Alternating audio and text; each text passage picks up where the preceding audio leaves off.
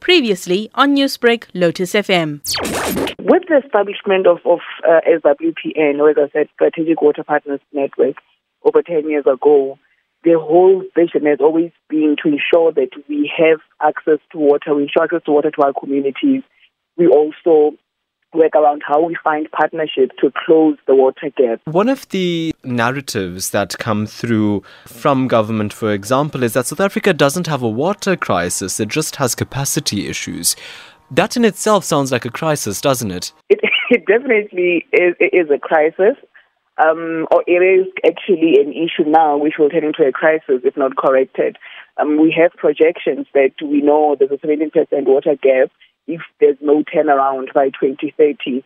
So it is something that calls for all of us to put our heads together and see how we can correct that. So it's nothing to be taken lightly, which is why we're also talking water throughout, which is why we're also reviewing even our strategy to say how close are we to closing the water gap? What are the projects that we can embark on?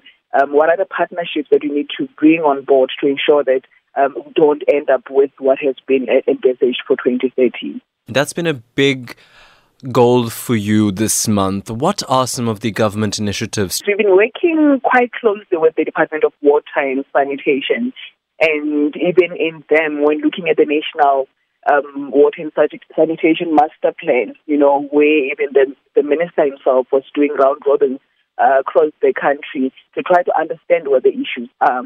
And there are some of the issues that have been highlighted, and they have been brought to book for us as the private sector, or even as WPN itself, to see how we can assist. Issues such as lack of skills have been identified, which then calls for a better expansion or more expansion in the relationship, especially within the mining and the agricultural sector, to help try to correct the infrastructure as well. That has always been a challenge.